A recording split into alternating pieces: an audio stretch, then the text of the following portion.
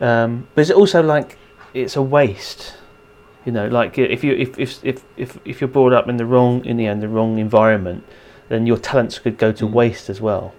Yeah. People, and you see this, and again, it's difficult not to be judgmental, but you see this if you're working with students, for example, and you're chatting away, and particularly now, education has been monetized at kind of HE level. It's kind of what I really we've seen this in kind of recent in the UK, recent government adverts as well, horrendously. So you've got you have students saying, well, what I really wanted to do is I wanted to study English, or I wanted to study philosophy because I thought it was really important. But my parents were like helping to pay for my education, and the fact that I've taken out like a gazillion pounds on loan money, I've said, look, don't be daft. You've got to do something that has immediate practical application. So you've got to train in business studies, or you've got to train as a dentist or a medic, something where you can guarantee revenue stream. And in a way you can't in a way you can't really blame them, even though no you can't. No, you can't. Cool. Because you're trying to. I mean, what you're in a sense. I mean, you're caught between a rock and a hard place here, because on the one hand, you are wanting to support your child in whatever journey they want to take, and you want to be, and to some extent, you might want to be kind of fairly sort of relaxed and liberal about this, and say, look, be happy, because again, the Greeks were all about a satisfying and happy life, and we want satisfying and happy lives for our family members. So on the one hand, you want to say, yeah, go away and study philosophy. It's fine, enjoy. But on the other hand, you're saying, but what kind of survival in a harsh and desperate world? What kind of survival toolkit does that provide you with? Are you really going to be able to put food on your table and pay your rent with a philosophy qualification? I think you can actually. Well, I actually asked my first philosophy teacher. Her name was Diane, and I think you're talking about going to university, and I said, look, I'm worried. Yeah, basically I'd made my mind up I wanted to do philosophy. I was doing humanities, whatever. But I kind of said it as well because I was a little bit, concerned. Would I be able to get a job out at the end of this? And then her response was, "You might not be able to get a job if you did anything anyway." Well, I think that's wise words actually. And there's, I don't want to get too into the kind of the economics and the kind of the politics of the marketplace. But there is a strong argument which I would certainly endorse.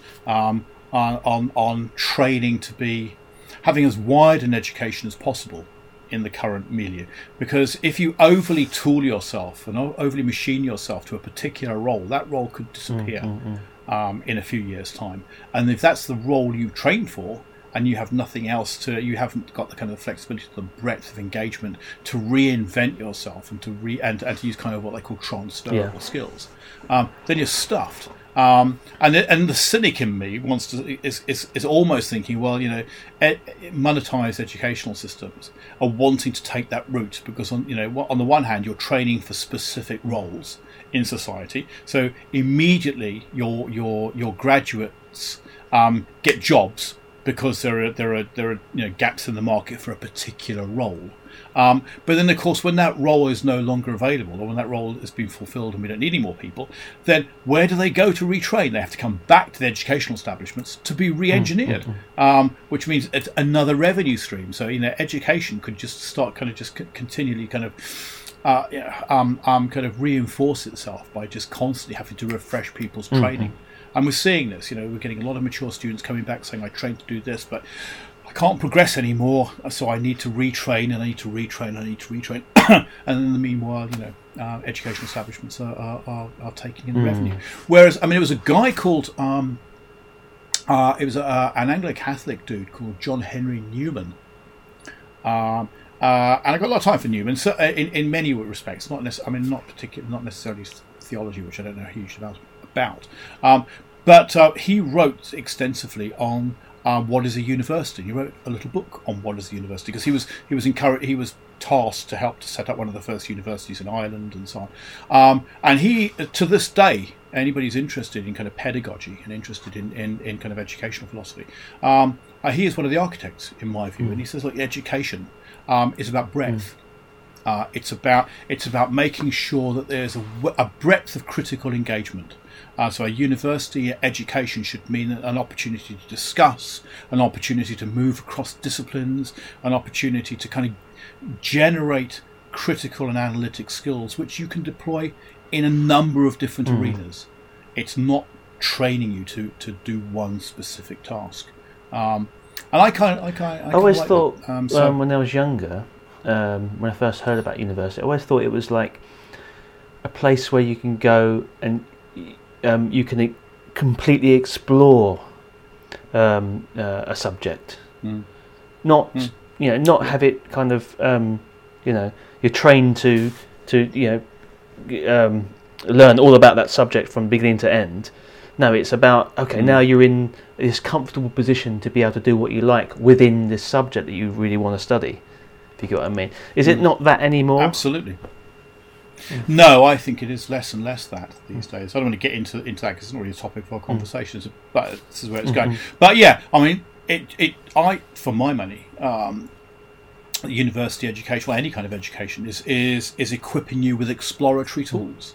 And you get it. You start out at university, and the university should create an experimental, exploratory space for you to engage with your particular topic, your particular subject. But it's the tools you use and the nature of the journey that you undertake, which is really the most vital thing. I mean, in a sense, that's the transferable thing.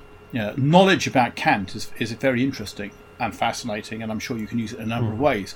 But how you engage with that, how you interpret and analyse that, how you link that knowledge up with real world situations, and how you interrogate that information with other information, all those skills, those critical skills, those communication skills, that's the thing which gives you breadth of engagement in the world. That's the sort of thing that will allow you to reinvent yourself for a range of different jobs. Rather than just be kind of, I'm programmed and I'm trained just to do this, and that's it. But I think universities are moving away from that again because it's a monetized industry, and people expect the product. They expect a kind of a fairly kind of concise product, which you can then parlay into a lifestyle. Yeah. So the perfect Platonic society is moving towards the truth, isn't it? But with our society, that kind of idea of the truth is kind of being replaced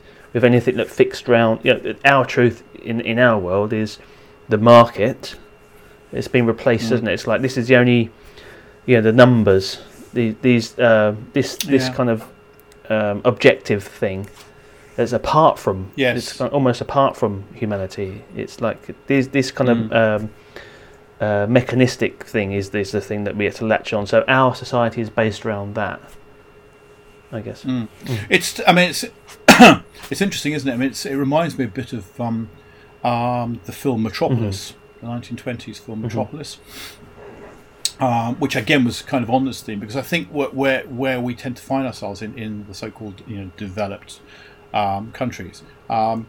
It's less to do with it's less to do with that kind of Hegelian process of encountering the other, encountering something new and different, and then moving on, synthesizing something superior to whatever's happened before. That process of thesis, antithesis, synthesis, constantly moving, constantly progressing. I think that is not how we see. Well, that's not happy. We're more concerned now with maintaining the machine.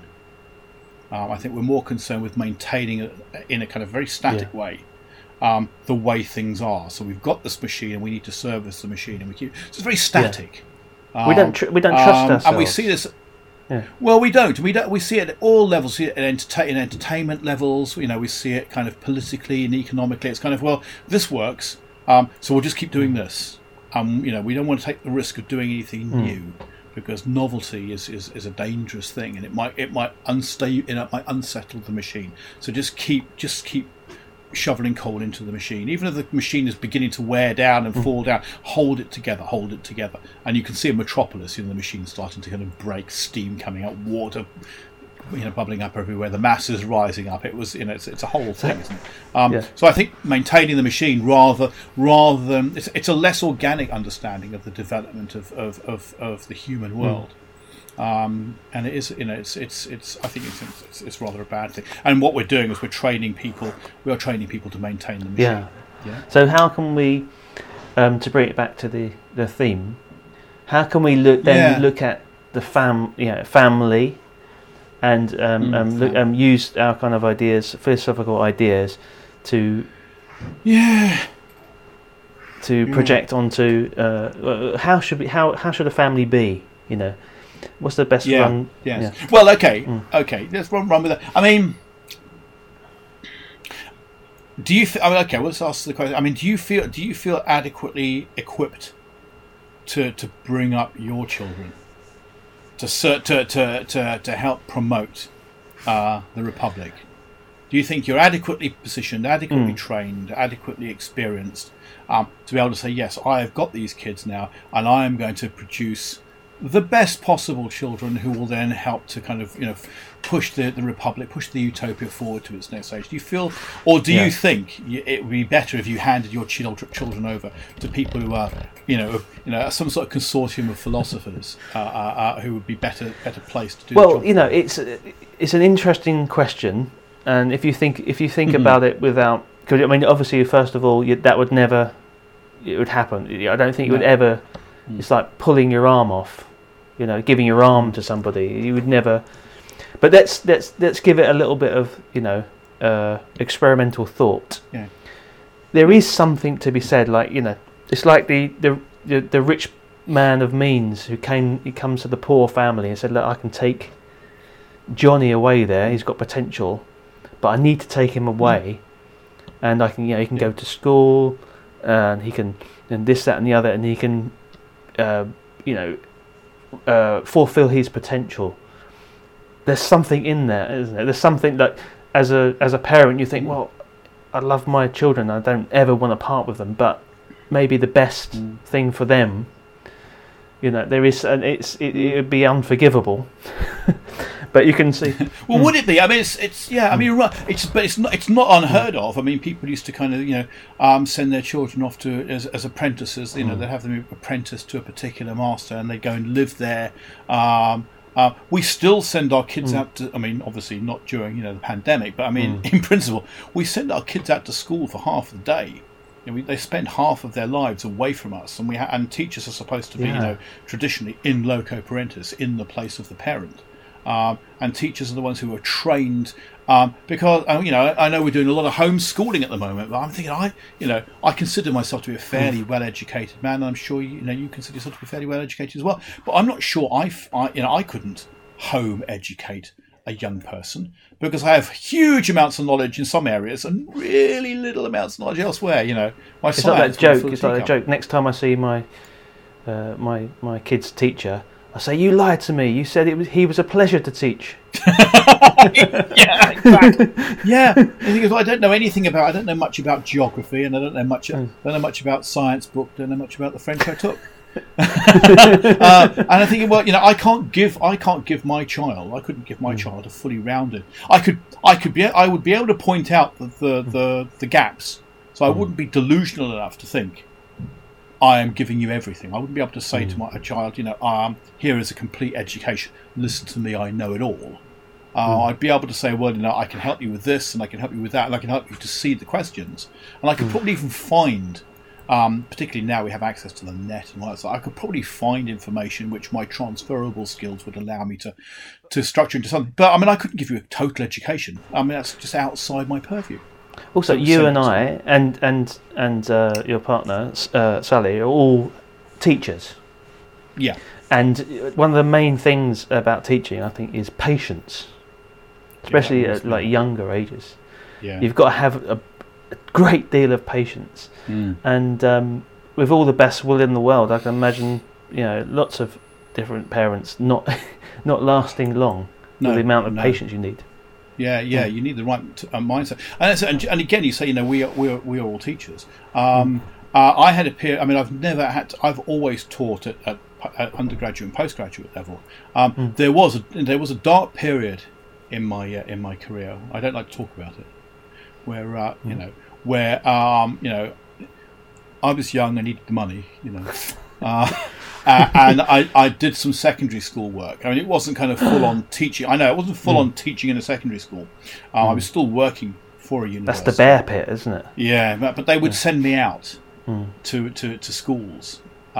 This was for a few years, and they sent me out to local schools to kind of wave the flag and bang the gong about the importance of education.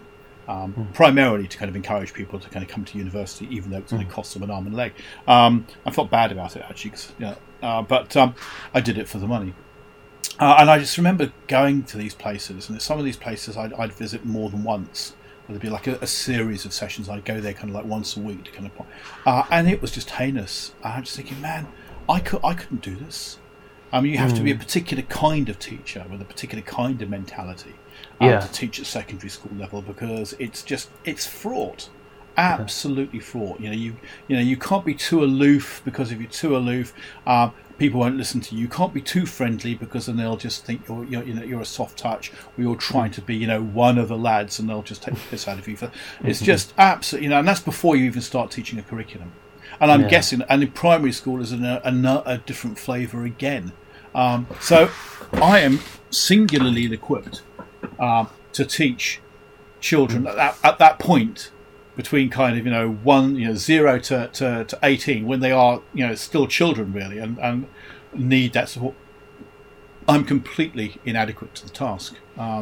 So maybe the thing to do is it would have been, okay, we send them out to schools. Maybe the thing to do would be to say, okay, well, we will send you out, because I mean they get a lot of their socialisation and a lot of their understanding of the world from us. So half the time with their school, half the time with us, and the half of the time with us, what are they picking up from us, Danny? Plato would be just with his head in his hands, going, "Oh dear God!" This poor kid's watching trashy kind of movies. They're watching bits of Star Trek and Doctor Who. All they've picked up from you, Mike, is a passion for fried chicken, old science fiction, and beer. And that's what you've brought to the party here. That's what you've done. You've brought this life into it, and that's what you've given it. It's not good enough, man. Stand up and account for yourself here. Only my daughter could account for whether or not that has adequately prepared her for the rigours of the world.